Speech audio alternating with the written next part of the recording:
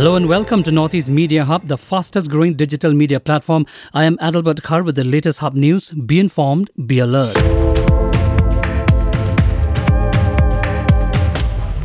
The Meghalaya Cabinet on Monday decided to enhance the grant in aid to ad hoc teachers. For higher secondary and science teachers, the Cabinet decided to enhance Rs 9,000.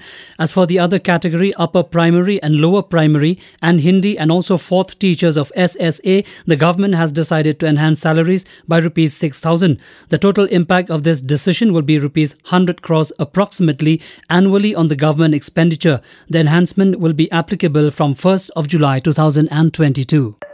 The ad hoc teachers of different private schools under the umbrella of FASTOM or FASTOM said that they are not happy with the government decision in enhancing the grant in aid announced by the state government on Monday after the cabinet meeting. FASTOM spokesperson Maybon Lingdo said the teachers have not demanded for 50% enhancement. He also said that they have decided to continue the indefinite strike until the final decision is taken tomorrow.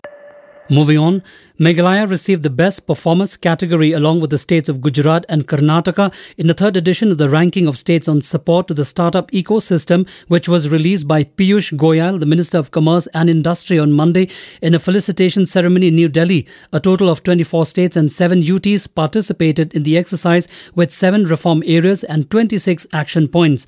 The states were categorized into 5 groups: Best Performers, Top Performers, Leaders, Aspiring Leaders and Emerging Startup Ecosystem.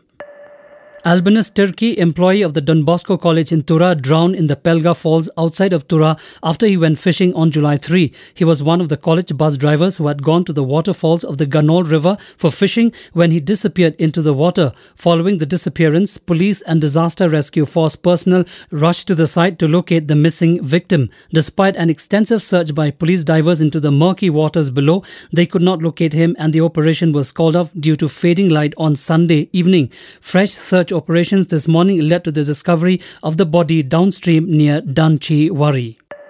Manipur Water Resources, Relief and Disaster Management Minister Awangbao Neumai, who has been personally supervising operations on ground zero of the landslide-affected areas in Noni district on Monday, said that search efforts will continue until all the missing victims were found. On Monday, the search teams found 4 more bodies from the debris, taking the death toll to 46. The minister also appealed to the people of the state to not visit the site and to donate the relief material through proper channels.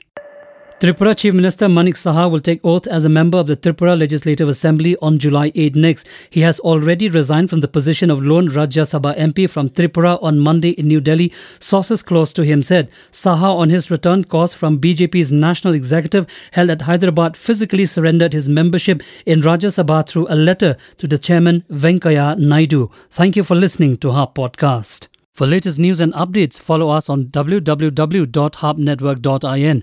Download Hub News app in your mobile from Google Play Store and Apple App Store. For promotion and publicity, write to us at info@hubnetwork.in. Thank you. Kublai Shibon, Mithela.